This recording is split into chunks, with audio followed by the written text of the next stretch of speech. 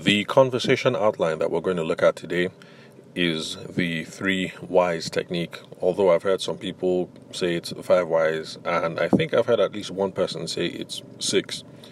Now, it's something that has been popularized by American business management technique, so this is kind of like an American thing, although the origins seem to stem from Toyota back when they were all the rage, doing that whole total quality management thing and all the management and business techniques that were associated with Japan and the other car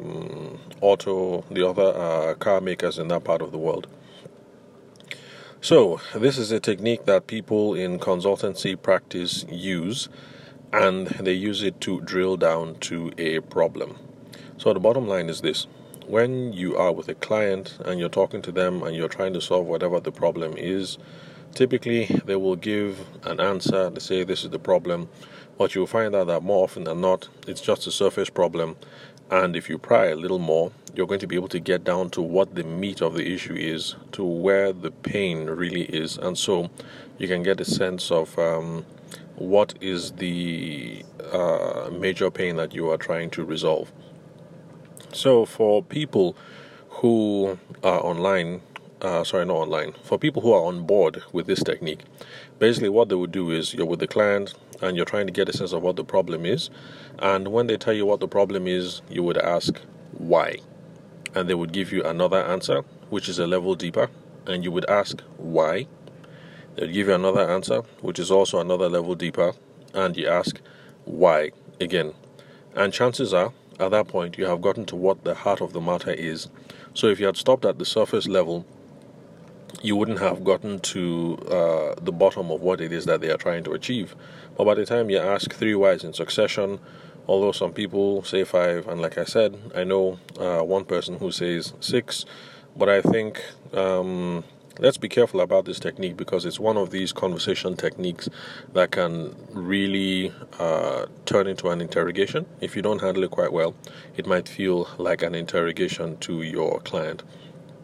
So if you ask why 3 levels deep, you're going to get a sense of what it is that they are trying to solve. Now, I'm sure you guys might be asking, how does this relate to those of us in the event and the wedding space? Especially since we're not in the business of solving pinching problems per se. But this is how it applies. Now, first of all, when you when you're doing this 3 why technique, when you're using this 3 why outline, you're usually at the discovery stage. Now, for those of you who've been listening to the podcast for a while, you will recall that in the sales process, there's some qualification involved, and qualification is when you're asking people questions in a simple conversational manner so you can figure out, do these people need the service that I have? Is there a problem that they are trying to solve? And can they afford to go with me? So that's the whole point of qualification. So once you ask all the questions and you're dealing with qualified people, or as Abuja people like to say, this bride is serious, this bride is not serious. So qualification is just getting to the bottom line of, is this a serious bride? Is this a serious groom? Are these people serious? So that's the whole point of qualification. Now, we also have to go through a discovery process. And discovery, the goal of discovery, it's similar to qualification. But the whole point about discovery is to ask questions to make the people realize that they have a serious problem. Because if they don't think there's a problem, they are not going to make a decision, even if they have the need and they can afford you, but they're just not going to take that action. Some of you might doubt, but for those of you, some of you might doubt what it is that I'm saying, and maybe this sounds unnecessarily academic. So let me just go back to a case study that I used much earlier in the podcast. I'm sure long-time listeners will remember about the couple, the expat, the American couple, based in Abuja anyway, but I think they're natives of New York, getting married in Abuja, and we ran qualification, and everything looked like was good to go. They could afford, and then all of that. But at the end of the day, wedding photography just was not something that they took as a priority. And I decided to call their bluff on the whole thing of using mobile phones for the wedding. And I still kept in touch with the couple because that's part of my sales process. I realized that the more people I talk to, the more money that I make. And so even if I don't close the deal eventually, I still like to keep people in my ecosystem for a while, see how I can nurture the relationship. I might be able to get some other leads and some referrals through them. So I did keep in touch with them. And at the end of the day, as we say in this part of the world, like joke, it was mobile phones that they used pretty much for the whole wedding. And it was a pity because they had some really nice ideas with the decor, and the wedding attire was really lovely. They incorporated some Ankara ideas, so it was really, really good. Let's just say it was a beautiful, small, intimate wedding. But for them, wedding photography was not really a problem. So the fault is not theirs, of course. The fault should have been mine from the beginning. In the qualification process, I should have been able to flesh out whether these people had a need. Did they feel like there was a need, like there was a problem that they were solving in getting a wedding photographer? Because some people think for wedding photography, there's no problem, anybody would do. And so in that case, it's really irrelevant who is standing before them. And in this extreme example, and I say it's extreme because I don't know of any Nigerian couple that will say, you know what, we're just going to stick to mobile phone photography. But I guess maybe it's because they're expats. They're not Niger people, so maybe they have different expectations around weddings. And you know how people in the Northern Hemisphere, that's America and Western Europe, are already talking about how, a wedding is just a sheet of paper, this is just formality, let me call my closest friends, blah, blah, blah, unique day, and all that jazz, trying to downplay certain elements about it. So I guess, coming at it from that point of view, maybe that's the reason why wedding photography and wedding video was not really important, and they just focused on trying to get an enchanting experience for them and their guests. The bottom line is this. Qualify to make sure you're talking to the right people, and then you ask discovery questions so that people can realize that there's a painful problem that they are trying to solve. So in my own case, discovery questions would have gotten me to find out more about what they had planned for the event and things like that. And I would have keyed in on possible problems like, sounds like this is really beautiful. It's a unique experience. It's a unique, intimate experience. Not the kind of thing that most people do. Are you absolutely sure you don't want this captured on camera? Because this is the only thing that is going to be left on the wedding day. The experience will come and it will go. Experiences are ephemeral. The food will come and go. And, guys will poop it out. But the only thing that is going to be there, not just for you, but for the kids, about this wonderful wedding that you guys had when you were back in Nigeria, will be the photograph. And I've seen some wedding videographers in Abuja use the technique very well. That whole thing of everything else is just that day, it will disappear. The only thing that will remain will be the wedding video.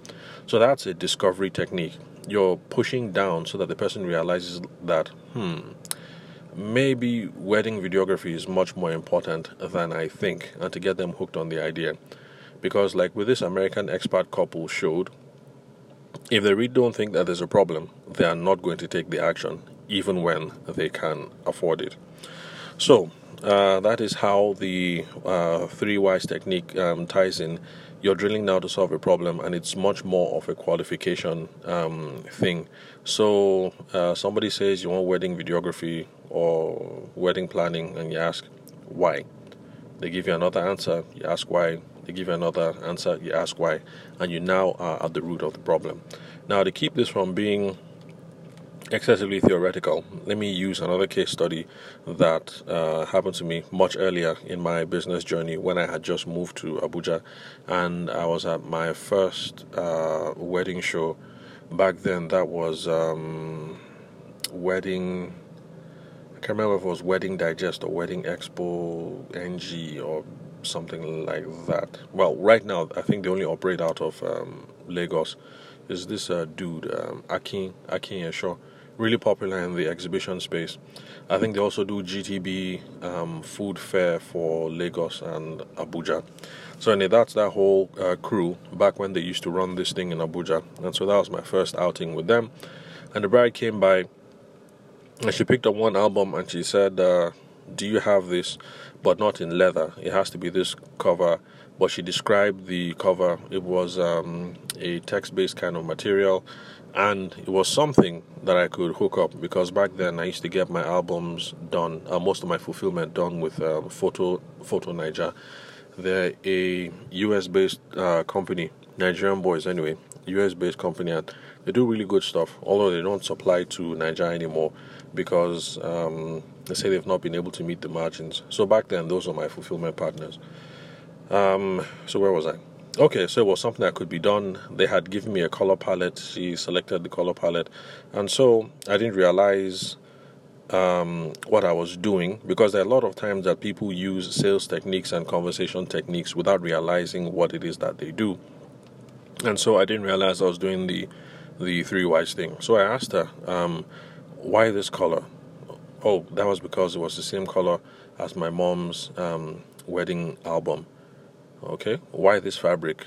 Okay, because it was the same kind of fabric that my mom used. Oh, and so why does it have to be modeled after what your mom's album was? And she went into the story about her parents and how they met in Seychelles and the wonderful wedding and the relationship that they had, the legacy that they built. This is what their wedding album looked like, and so they're trying to establish. She's trying to build a certain kind of continuity, in the whole thing. So that is why these particular details were important for her. And I thought, okay, cool. That's really interesting. And of course, I told her that, that's absolutely no problem. It's something that me and my crew could sort out, especially since I knew for sure that I had the right material and we had the right colors. That's the right color template that she was looking at. So you see how the three whys got us to the emotional connection that she has to the album, to that kind of album. And it's something, if you're a wedding photographer, that you can use in the sales process later on, because you have gotten to the bottom of what the emotional connection is, and it's something that you can use with creating a sense of urgency and getting them to move along.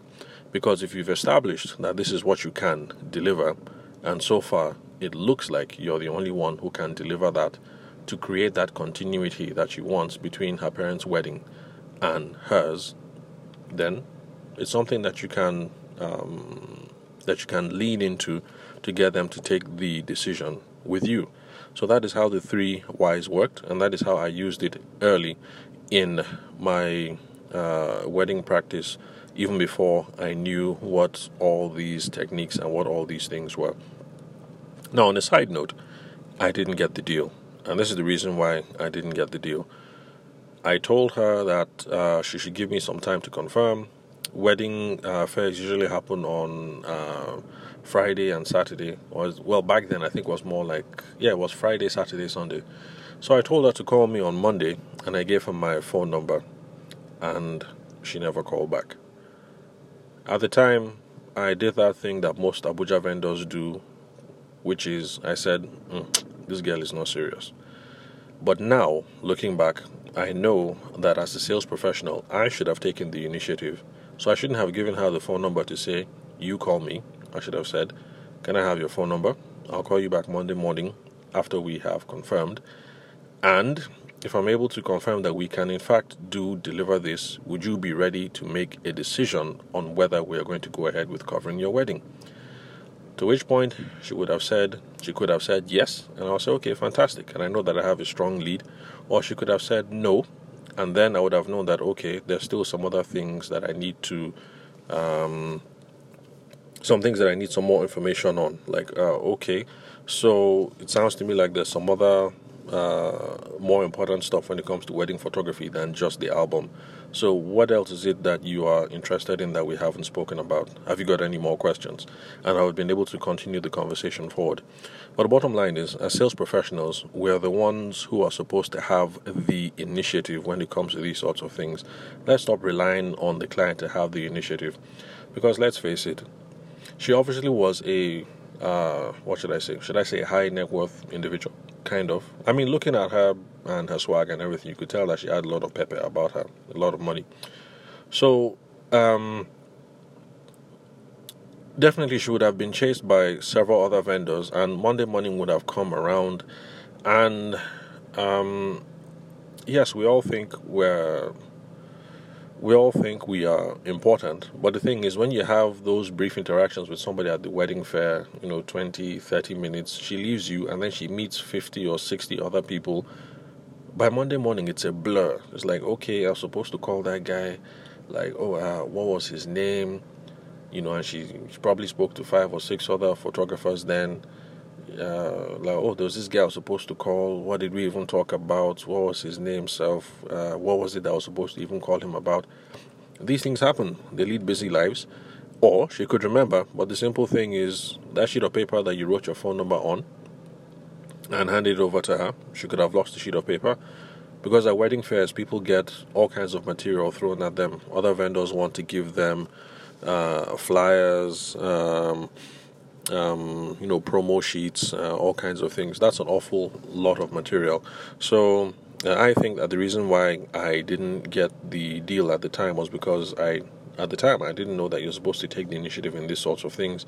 My attitude back then was, I would tell the person, why don't you call me on so date, let's continue the conversation. If they didn't call back, I would say, this bride is not serious, this groom is not serious.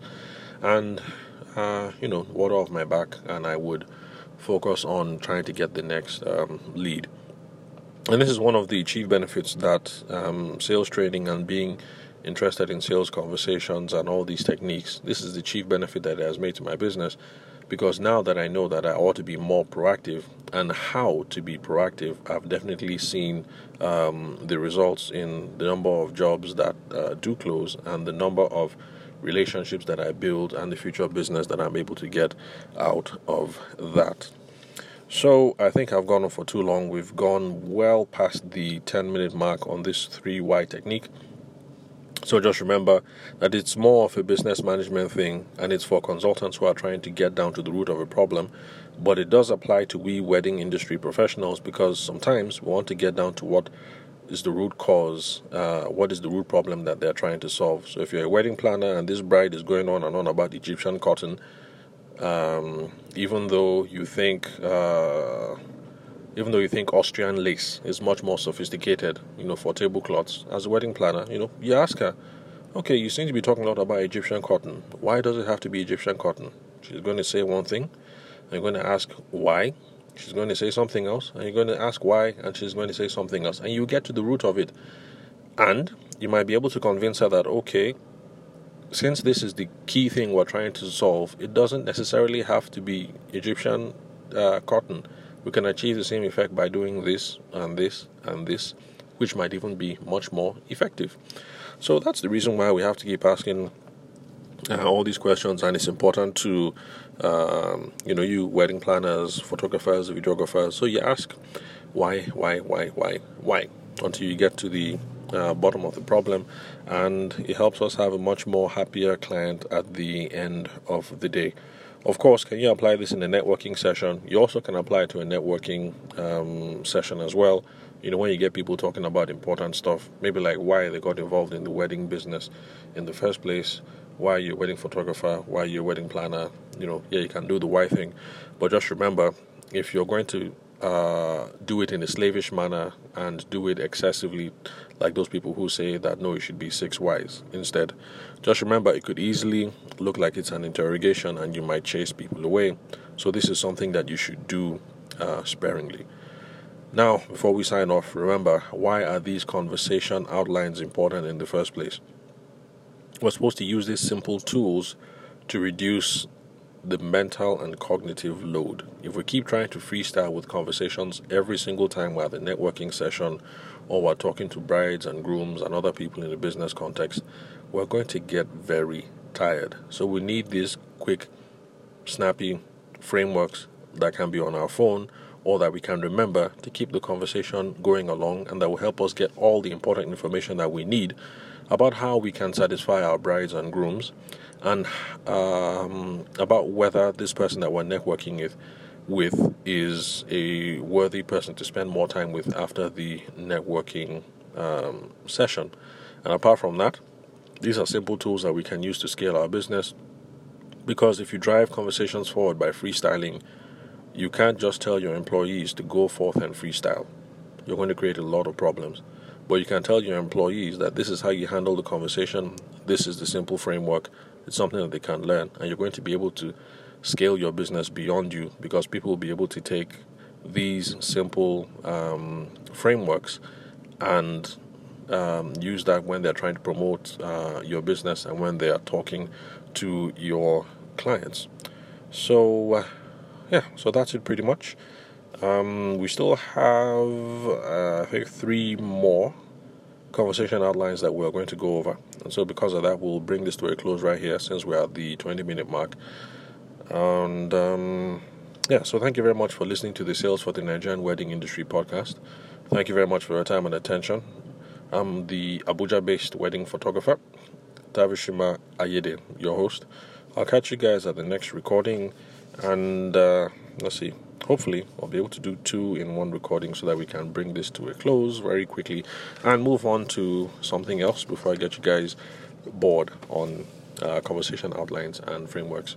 But remember, it's really important stuff. So thank you very much for listening, guys. Thank you for your time and attention. I'll catch you guys at the next recording.